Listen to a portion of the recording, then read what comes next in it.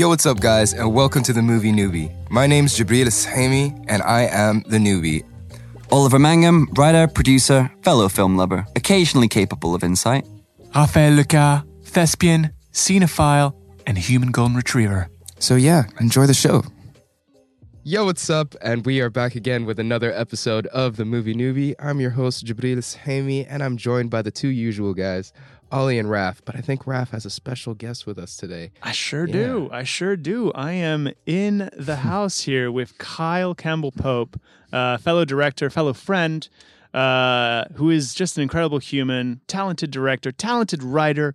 And the reason why we met is through a film called Lover's Walk, which we shot last year before I actually went to Singapore. It was like the last thing I did before I went on that flight. And yeah, we became fast friends ever since. And Kyle, welcome to the show and thank you for being here. What an opportunity for us to just be in your presence, man. I appreciate that. Thank you very much for having me. Lovely to be with all of you three on this podcast. Thanks for the invite. Of course.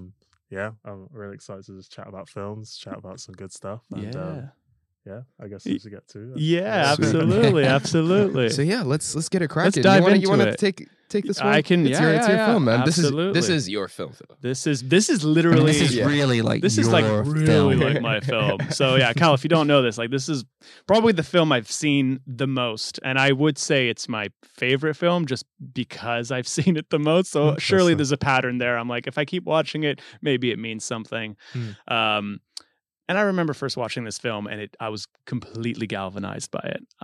It changed the way I saw films. It changed the way I critiqued films, or it just kind of unveiled this whole new world of magic in filmmaking. And I think, a big opportunity for me to delve deeper into what it is I love about filmmaking. So I thank Alfonso Cuarón. I thank Emmanuel Lubezki. I thank everyone that was a part of this film for really putting me in a deeper place with my cinephile self. So this film introduced a lot to me, and watching it again for the 2000th time, there's still something that comes out of it. There's still something that I'm like, oh shit, I did not see that. But I'll say my initial thoughts quickly.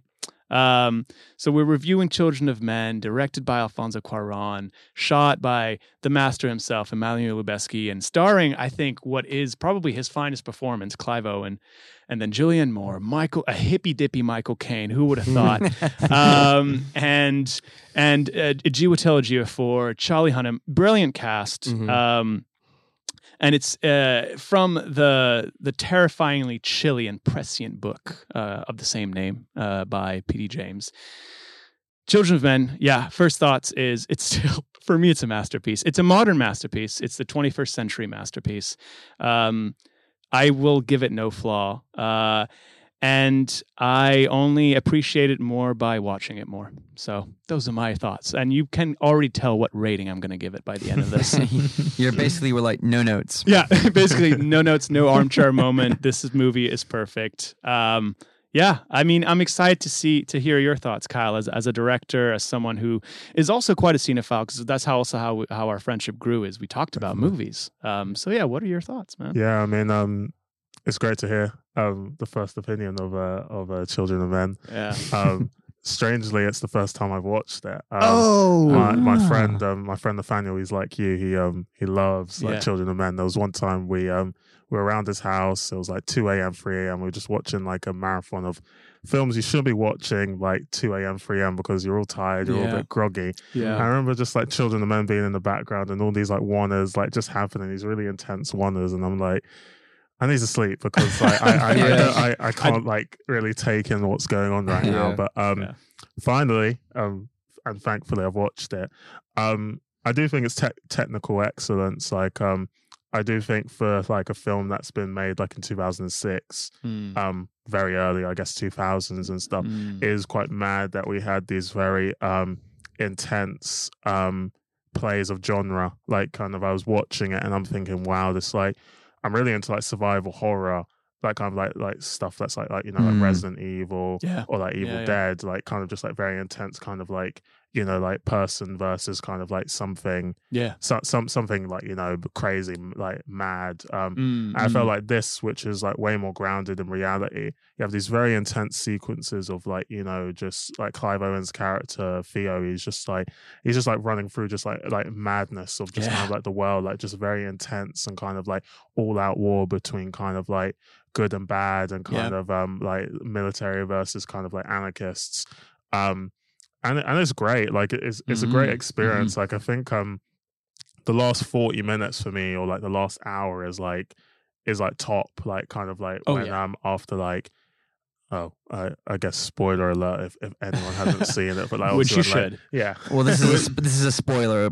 Podcast. This is a spoiler. We spoil all the time. Don't worry about it. Then I take back my spoiler alert. But, please do. But yeah, when Key, like obviously she gives birth to the baby, and I guess just from then it feels like the film just kind of just antes up by like from 100 to 200 because it's just like a very intense. Well, it's just a crazy set of like events that happen. It's an interesting film to me. It's very interesting. I really do like Alfonso Cuarón's films. I guess Gravity is one that kind of comes to mind. But I really did like Children of Men, and have many thoughts to discuss with everyone. Like once I hear everyone's. But I'd love to pass it on. Pass on the baton to Ollie.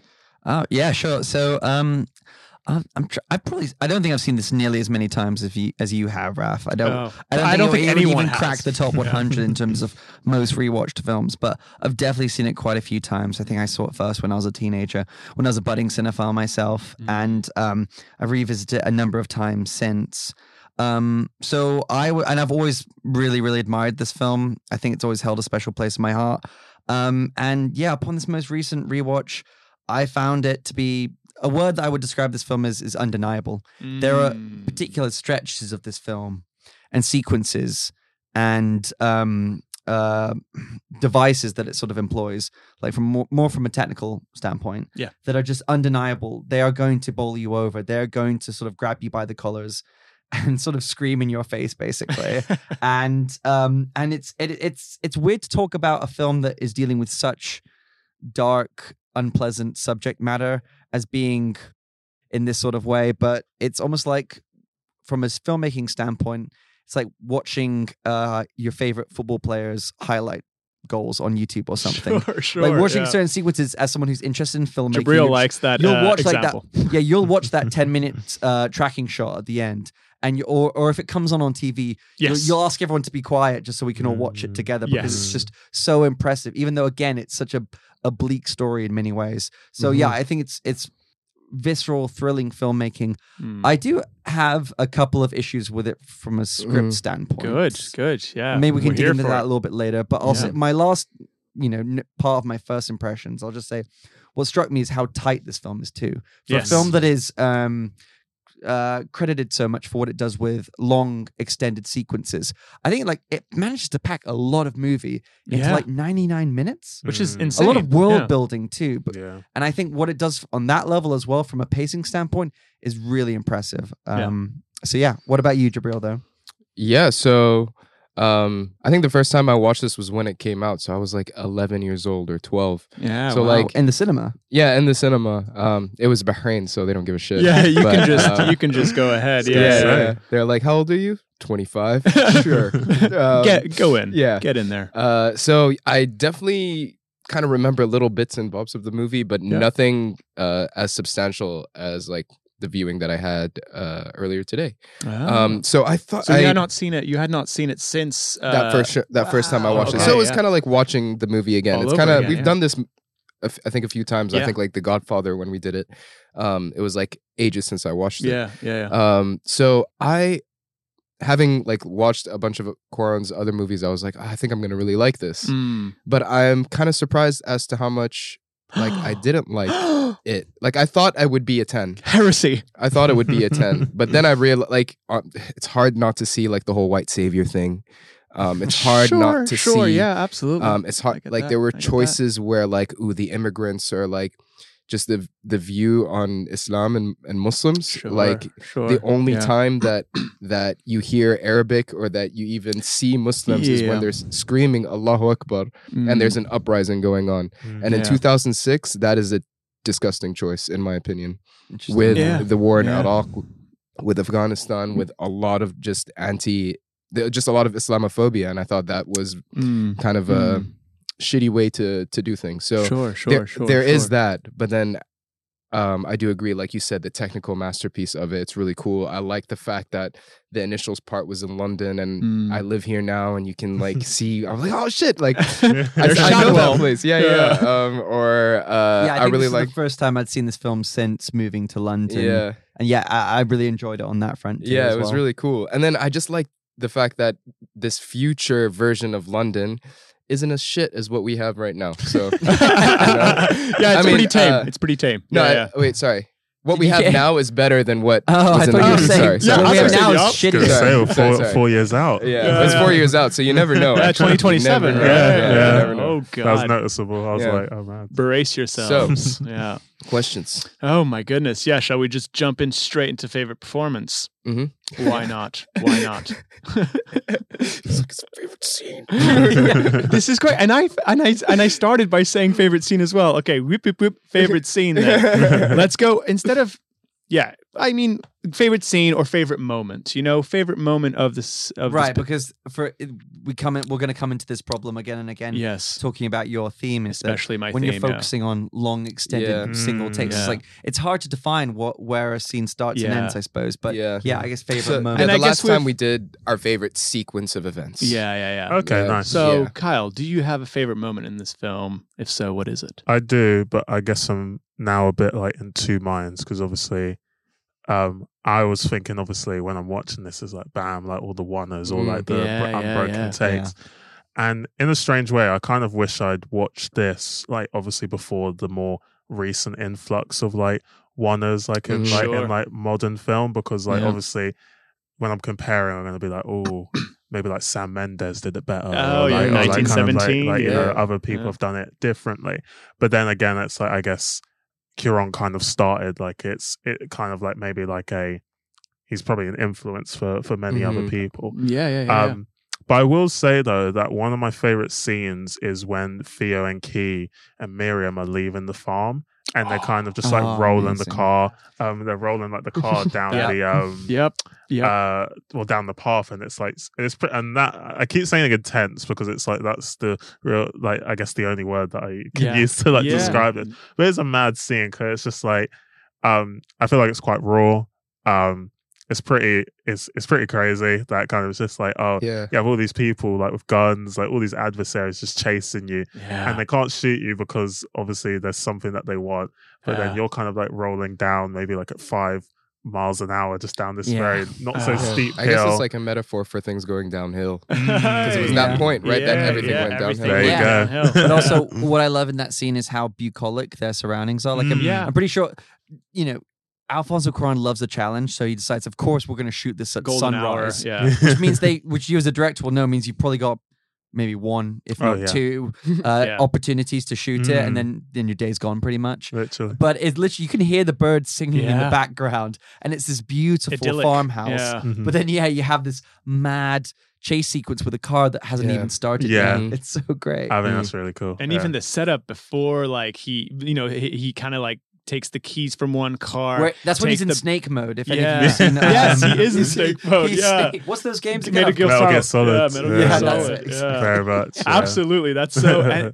And there's just something so like alarming and terrifying and like, oh, is he gonna get caught? And then obviously the car doesn't start, so they have to like kind of power through. And they actually seeded it very subtly but carefully before, because when they arrive at the farmhouse, someone says you have to jumpstart the car. Yeah, they did.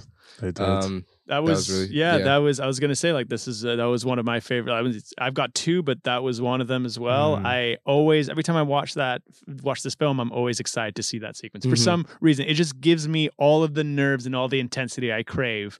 Even though this film is packed to the brim with scenes like that, but I'll go with a little something different, and I'll do the bus sequence to when they arrive at the with Julianne Moore. No, the bus sequence when they arrive in the immigration hot zone. Oh, right. Basically, Calais, basically. It's Calais, basically. Yeah. And the I can't remember her name now. Is it Miriam? The Miriam. Or is it Sid?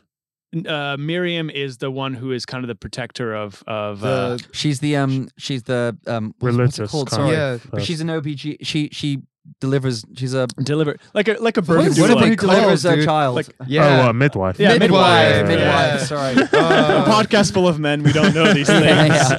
Also, that's Mrs. Trunchbull. There we go. Oh, go. man. The actress is Mrs. Trunchbull. I did think like it was an interesting role to play, and I was like, oh yeah, like I didn't really notice the face, but now you say, I'm like, okay, interested. But when she gets taken away, and it's just that like entire sequence where you get to see like basically the horrors of what's going on in that sequence. And it's just very striking to me, and it was just terrifying and alarming, and also like very real and raw, and it almost felt like Auschwitz. It felt like all those terrifying. Wait, what did you say? Auschwitz. Oh, okay. I thought you said Auschwitz. Auschwitz. Like, yeah, that's what I mean. okay. That's what I mean. Sorry, Auschwitz. But Auschwitz, like terrifying moments like that, where like, oh shit, history repeats itself once again, and those horrors are not seen by the world, but they're just like in confined spaces like that, and we don't actually know what happens. I mean, it's happening right now. Yeah, it's happening. I mean, I think a lot Rwanda, of those the immigration debate that was featured into the film. I think that's more timely now in this country in the UK than it was in 2006. Right? Yeah. So it's crazy seeing this film now, especially. So that just like, kind of raised my attention even more towards that scene in particular. What about you guys? Ollie? Favorite scene. Yeah, I think it's some people, this might be a point in the film where it loses some people, or it feels like it's overreaching with its obviously with the religious parallels that it's trying to draw. But it always gets me is that scene when after the Warner where they're descending down the staircase at the end. Sorry, when everyone discovers that she has the baby. And then that musical motif comes back again. Life of a Prayer. And John Tavener, and everyone just sort of stands still in the middle of a battle sequence, which some people might watch that. I think my partner saw that and was like, that's a little too far-fetched, that they all basically stop the war that's going on because they see a baby. But every time that scene comes on, I start crying, and it happened again last night. It's really powerful because it makes you think, what if you lived in a world? I know this is literally the premise of the movie, but what if you lived in a world where you hadn't seen a fucking baby or a child in nearly 20 years, and you saw one? And it's important because like it's true, our hope is all wrapped up in what future generations, unblemished by our own sins, can do.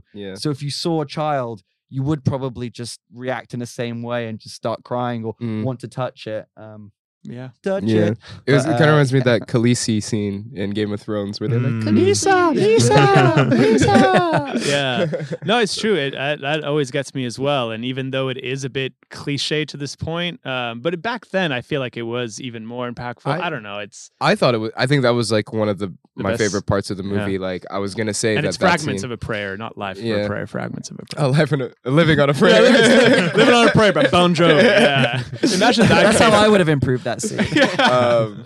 No, I really like that scene. But I think for me, the shot of him rowing out into the sea was just incredible because the sound design in that scene is absolutely beautiful. Like with the water like hitting the sides of the boat and like the oars. I don't know. It was just, it really tickled my ear. Yes, indeed, in the most beautiful way. But to be honest, sound in this film, like incredible. That's great. Wow. Yeah. It's like all of like things like doors closing and like there's such a rawness to it. I don't know. It's so like there's such a natural element to the I don't know how to explain it. Yeah, it sounds real. It just sounds.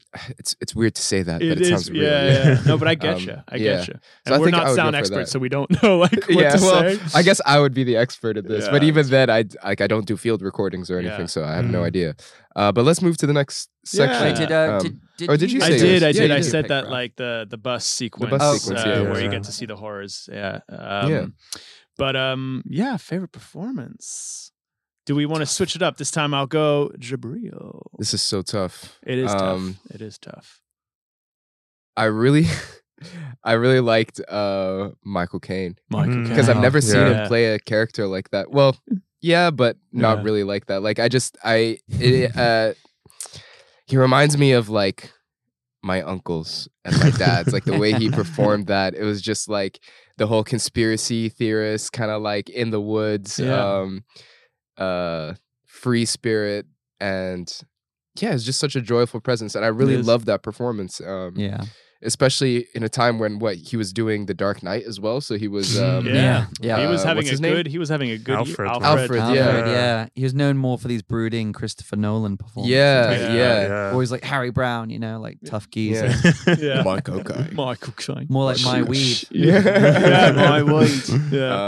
Really that actually reminds me of the scene where just to add to the previous thing, the scene where is it his wife or his sister or no? That's his wife. It's his wife, right? Where he like assists suicide, I guess. In the end, and then he's like, pull my finger. That sequence was also great. Pull my finger. But performances. Sorry. Ollie. Man, I don't want to take this from anyone else, but I mean, I think since on the second, I'm gonna have to say probably Clive Owen. I think you said it at the top, Raf. That one of his finest. I do think it's his best performance he's ever given. This is his magnum opus as a screen actor.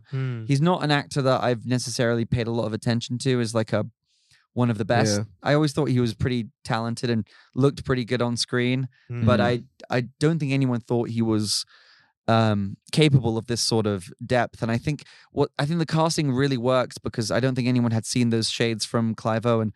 So it really works well for his journey, because at the beginning you see him and you think, okay, he's this kind of like slightly dark, cynical, but too cool for school sort of character. Pretty cynical again, but kind of suave in his own way. And then you just see him sort of like shed these layers as he sort of becomes this savior by the end, almost this Christ-like figure, really. And I think he just absolutely nails it. And the camera like never leaves him for the most part. Like he's on, which is really, really difficult. He is the centerpiece of and it's that great Die Hard thing where like half the performance he's just trying to find a decent pair of shoes to put on. So you can imagine all the physical duress that he's going, like in that oneer at the end when he's just sort of running and belting it for some shelter, and he just like leaps behind some debris, and you're like, that must have hurt. I'm pretty sure they didn't lay out like some sort of carpet or some. Did he jump onto like 4 other people? He said, sorry. He's like, sorry. Yeah. So he probably put himself through the ringer for this performance. And you know what? The results show. Deservedly so. Yeah. Kyle. Yeah, I don't want to appear or seem like a hater, but I did feel like I felt very neutral across performances in the film. Like I I would say like Michael Caine is definitely like was like, I guess because again, as you said, like we don't really see Michael Caine like that. He usually plays like very like tough people, like cool people, but then he's just like he's a hippie, like great long hair, like smoking, like it's all you really need. And then like with Clive Owen, like I was thinking of him in like Shoot 'Em Up, and then also like in Bourne.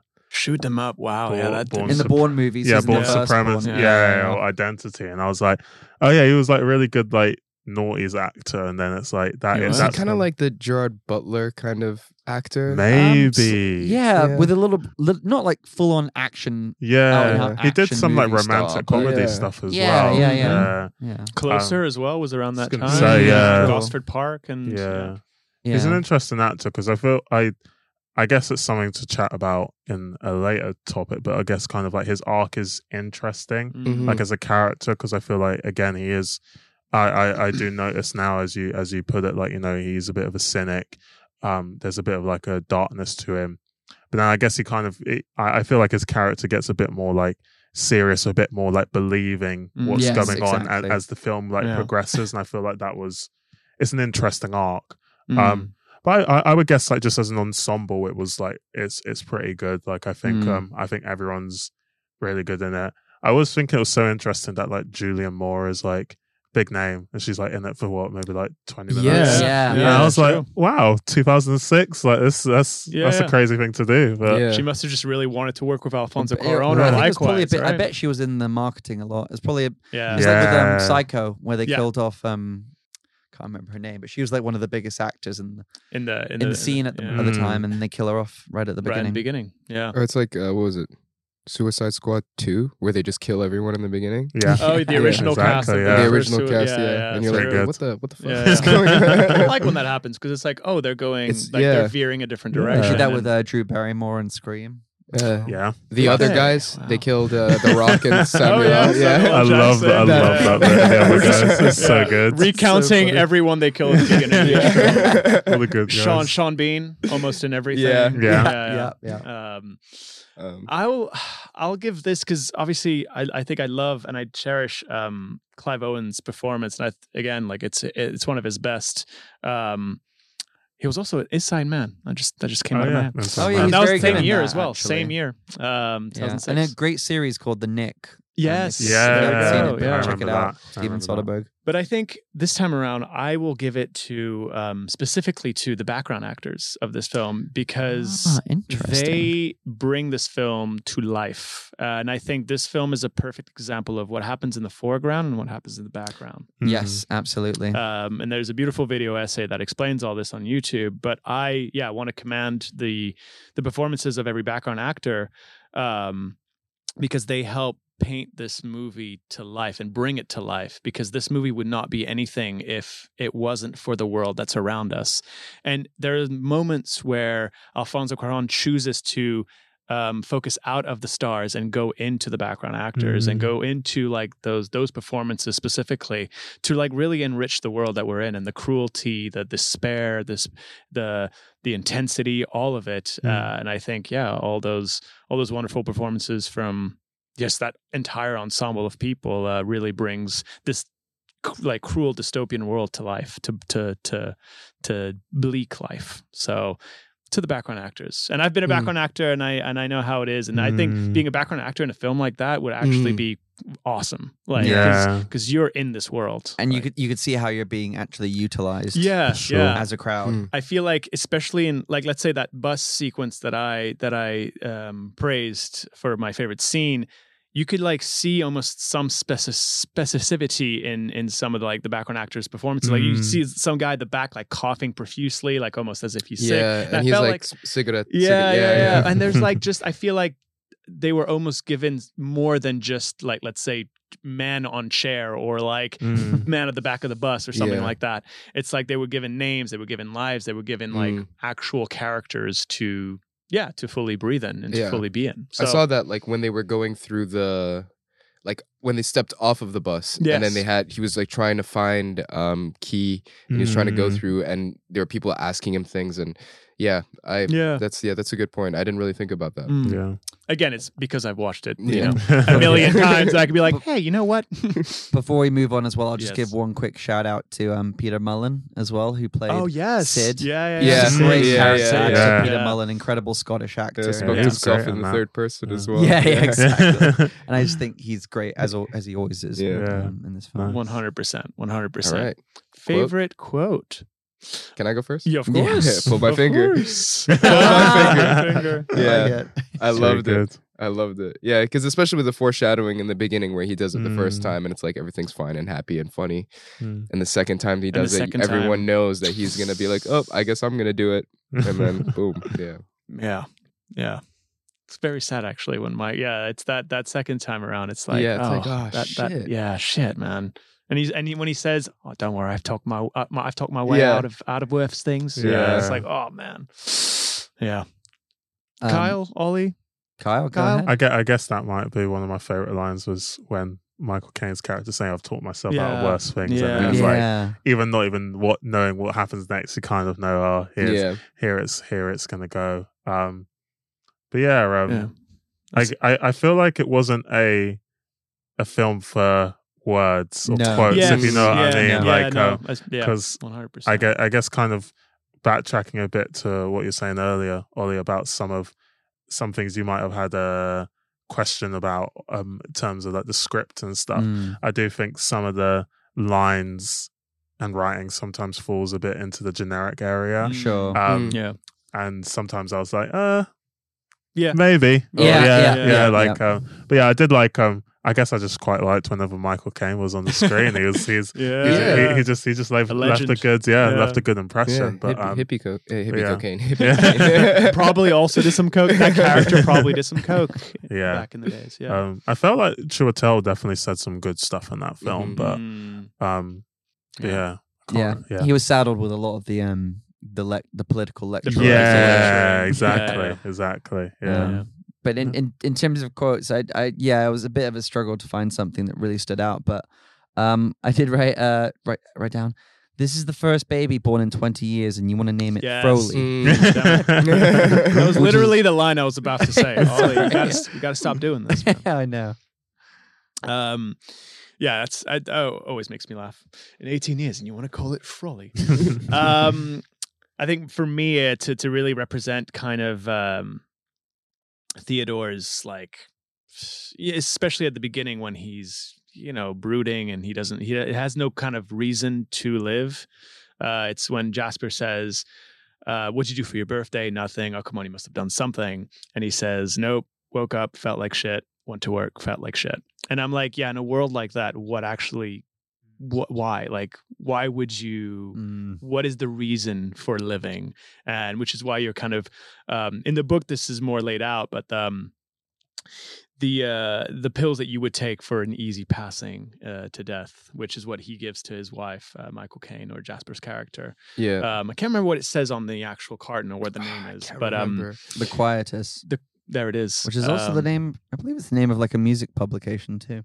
Oh, well, there we go. So there's a few musical references in this film as well. There's the Pink Floyd. The Quietus, isn't that part of like isn't that like the needle on something, or like a record player? Oh, I did not know. Could be wrong about that. I don't know. Yeah. Anyway, well, if you are right, we go to school every day.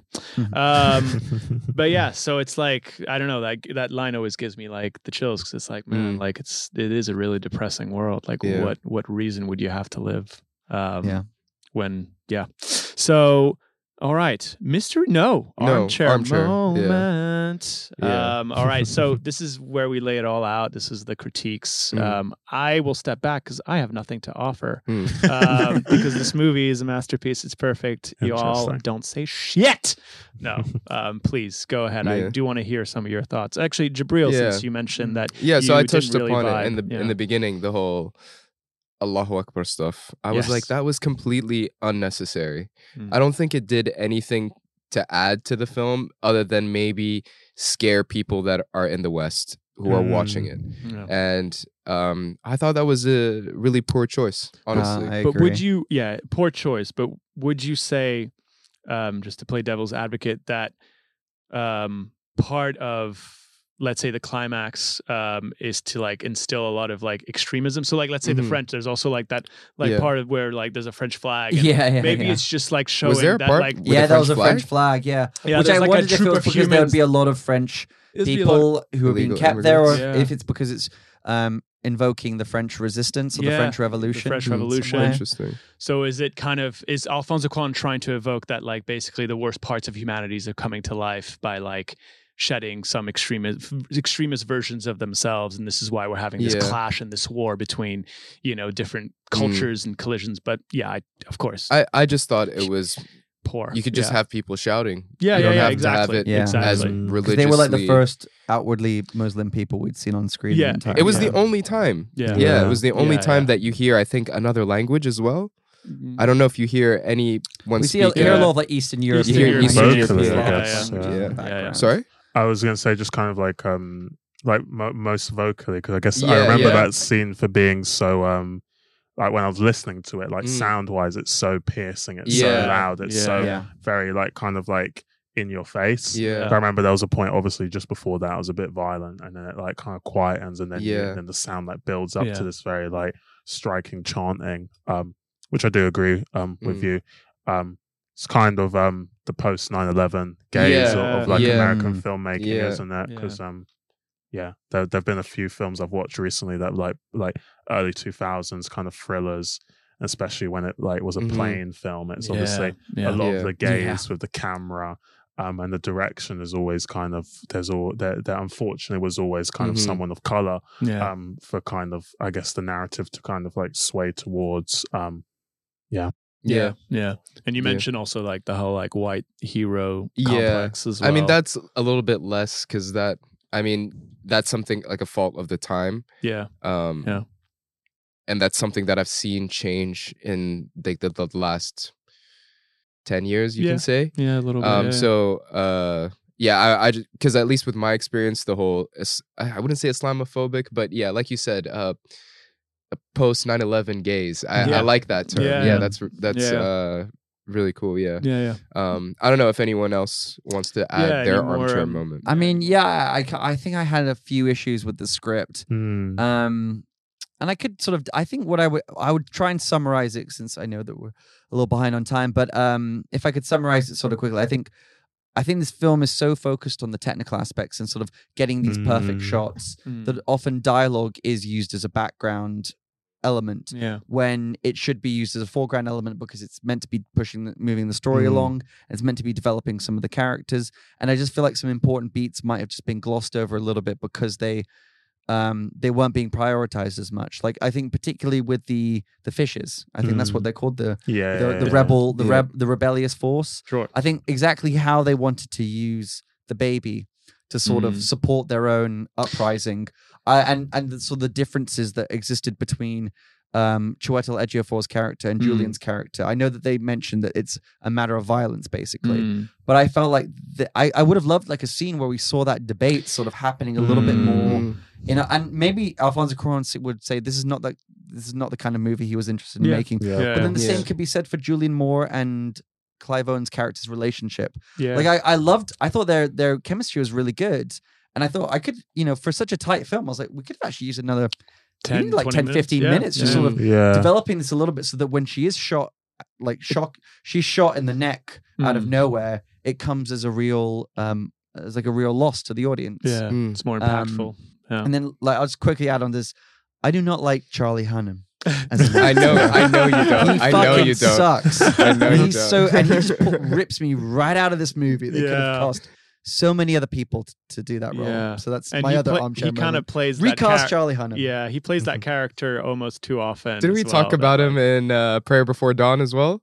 Yeah, we did. Which is just a couple of movies ago. He was mentioned. He was supposed to be Joe Cole. He was supposed to be the main character. Yes, exactly. But I don't understand why his accent's meant to be. I know that's ironic coming from me. Like, where are you from? I know, but it always just pulls me out of the movie. Yeah, no, it's true. It's true. And he's still working. He's still doing stuff. Come on, guys. Hey. No, I don't hate him that much, to be honest. I think he fits that particular brand of character, like that kind of character. But I don't think I also don't think he's incredible. Any armchair moment? Kind of like bouncing a bit of you, Ollie. I do think I did feel like at the end of the film where it kind of just ends, I did feel like, oh, this was kind of a bit dreadful. Like, it was a bit of a dreadful watch. But I do the cheeriest. But I do think it is like they do sacrifice a lot of moments of like trying to improve writing or trying to improve kind of conversations for technical like aspects. Like I do think there is a point in which the film does feel like, oh, we've like kind of like glued together like loads of different kind of like sequences, like kind of like sequences, and sometimes it's just like a collection of images and just moments like heightened. Because I do agree, it's kind of like, I guess like the one of the first like big kind of moments, like when they're driving and then it's kind of like all the kind of people just come onto the road. It does kind of come out of nowhere, and then it's like obviously it ends with kind of like Julianne Moore's character being killed. And I did think it was a great kind of sequence, but then also thought it was like lacking something before, and then also just lacking kind of like, I guess what comes after eventually, like the reveal where it's like it was all planned and stuff. That's a great moment, because then it feels like, oh, I feel like I'm back in the film, and because then there's a good bit of story coming in. I also felt like sometimes tonally it was like all over the place. And I mean that kind of more, I guess, in the sub moments, kind of like the more like relationship kind of elements, where it's kind of like, oh, like, Clive Owen and Julianne Moore's character, like they have to convince us that they had a really strong prior relationship. And in this moment where it's like, oh, they're supposed to be doing something like really, really serious, feels like kind of they're playing around a lot, but it didn't convince me, I guess is what I'm trying to say. And then obviously, he's obviously, it's kind of like he's developing his character to the point where he like believes that like he needs to carry out this mission. He needs to like look out for Key.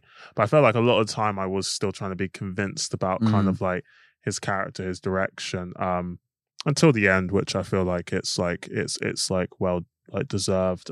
So I guess I would have probably like toned up the drama and a bit more of like those kind of like darker elements, even though there's moments for like warmth and stuff. I do feel like the film kind of catches me off guard at some points. But pretty much it. I will offer like a bit of just jumping on both of what you guys have said. I will say that the book itself is a lot more widespread. There's a lot more detail. There's a lot more place for like men are infertile, right, in the book, and women aren't. And women aren't. Yeah, women are infertile in the movie. In the movie, they're infertile. Yeah. I'll say that like the book, I think maybe paints a more a grimmer and a bleaker picture of this dystopian world. And it's a little more harrowing because there's just more details to it. Whereas I feel Alfonso probably wanted a more narrow and focused journey and a more central journey. So if focusing on one character to tell these elements. But the one thing that he is able to bring out is, again, with the whole foreground background is what he's able to capture in an entire set, in an entire scene, with composition, with choreography. You do get elements from the book come to life, and you're like, oh shit, I remember reading that, and he's actually like now putting it on screen.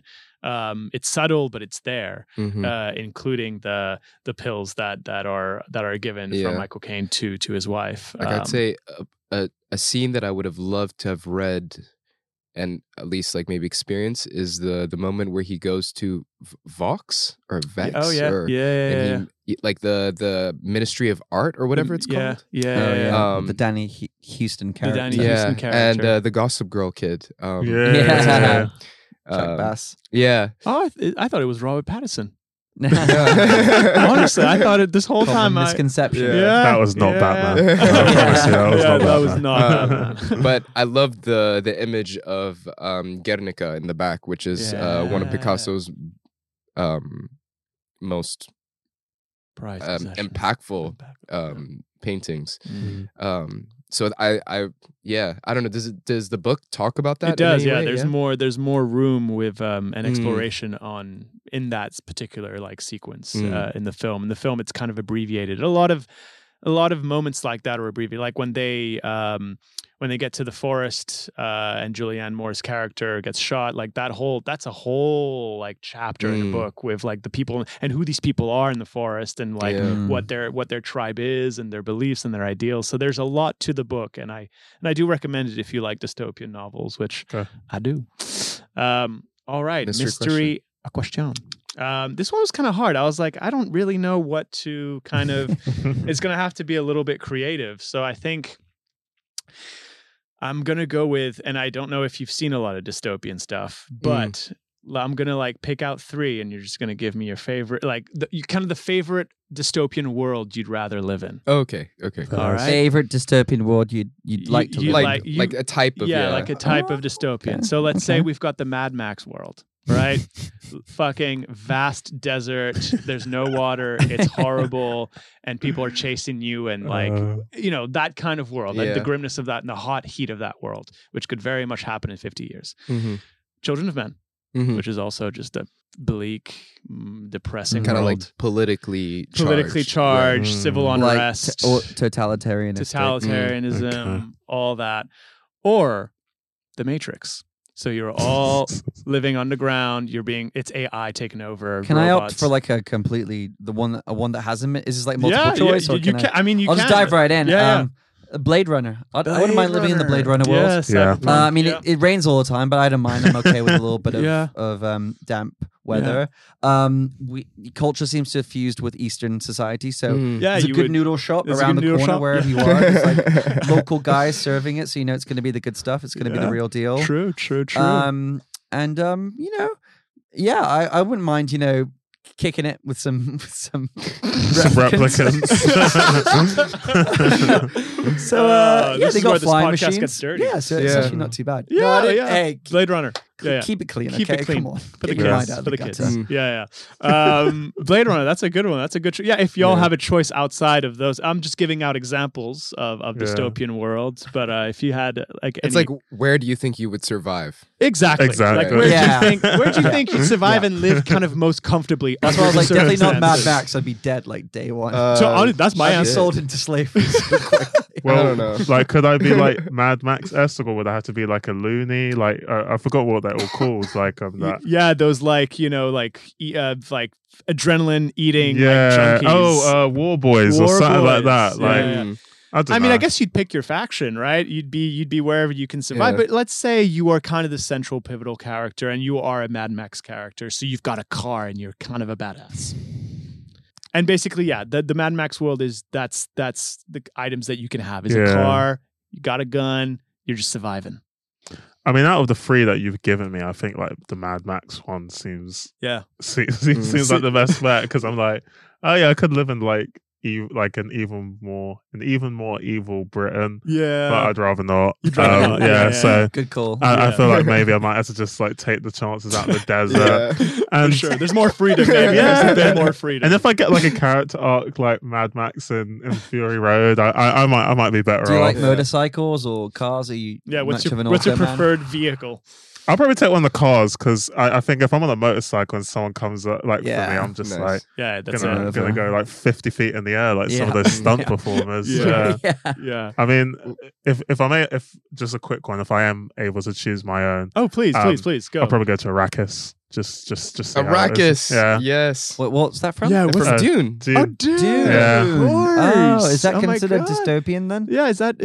I guess you could. There's elements of like sci-fi dystopian, you know. Well, sure, yeah. It's sci-fi, but this is more like want to ride some big worms. Yeah, like just become one. This is like space opera dystopian. I love that. You know what I mean? Good choice. Oh, very good choice. So it's kind of similar to Mad Max, a very deserty kind of like. I feel like I'd have a better chance in Arrakis. Right on, Jabril. Do you have anyone in mind, or do you? Yeah, I do. Freaking New York, the Warriors. Wow. I like with that. like just weird gangs and stuff. Because like it's still New York, but like I don't know. I think I'd be one of those like rollerblading clowns or whatever. Yeah, you'd be part of a gang. Yeah. Sure. Warriors. And then I was also thinking like Man in the High Tower. Like an alternate reality kind of dystopian thing. Because I always like the what if of kind of question. It's always really interesting. Revisionist history. Yeah. But yeah, shall we move on? Oh, you didn't say yours yet. I mean, there's Mad Max, but like just to be different. No one said Terminator either. Oh, I guess it depends. The Terminator, you'd be living future. in that world. Yeah, you'd be in the future. Oh, that's just grim. as bad as a Matrix. Or But I think I'd pick the Matrix because at least there's an escape. There's an escapist kind of quality to the Matrix where you get to like create. No, but you have to fight the agents all the time. You don't get to enjoy the Matrix if you're out of it. You have the to plug in. Yeah. You have a big hole in the back. You have to take the red and you're pill, pretty bro. much wired, don't you? Yeah, Like you just got holes in your body. You're like half robotic at this point as well. That's the one. It's not cool, but if I get to like know kung fu, then maybe I'll go for it. Like get a bit of kung fu going. Download some jujitsu, like just get to fighting, and then maybe Go I'll to the raves in Zion. get to do that. Those Zion raves look awesome. So, Fucking Lord Fishburne's going, Zion. Yeah. No, truly, the Matrix. DJing the apocalypse. Well, we've got our four different dystopian ideals and worlds. All right, to wrap it up. Ratings. So usually with ratings, and I didn't tell you this, but we give it a little like totem from the film. So whether that's we can go first. Yeah, we go first. Yeah, an just example. like do you guys want to go first? I'm like still thinking of oh, your thing, right? Yeah, I can go first. This might be a bit cringy. I'm gonna give this film 8.5, 8.5. Wickeds. Love it. I'm also gonna give it 8.5. Interesting. little flip flops. Oh, flip flops! Oh, that's the worst. Yeah. Well, as soon as he puts that on, I'm like, damn, I already see what's gonna come. He just didn't have any other shit. Like Michael Caine was like, "Sorry, amigo, I don't have any other shit." And they were like the worst, like 7-Eleven, like flip flops. Like they weren't even like Havianas or anything. No, they were like, the worst quality. Yeah, the worst ones you could have. Like they blister after 5 minutes. Like, flip flops. All right, I'll give it 10 out of 10 miracle babies out of 10. I like it. Yeah. I hope this works. I will give it a 7 out of 10. I think it's just as good as the strawberry cough weed strain. Nice. Well done. Well remembered. All right. Well, then on that we'll wrap it up on that one. Thank you for coming, Kyle. This was really great. Everyone. It's been a pleasure. Yeah, sweet. So, as usual, don't forget to like, share, subscribe, comment, do all that jazz. You know how it is.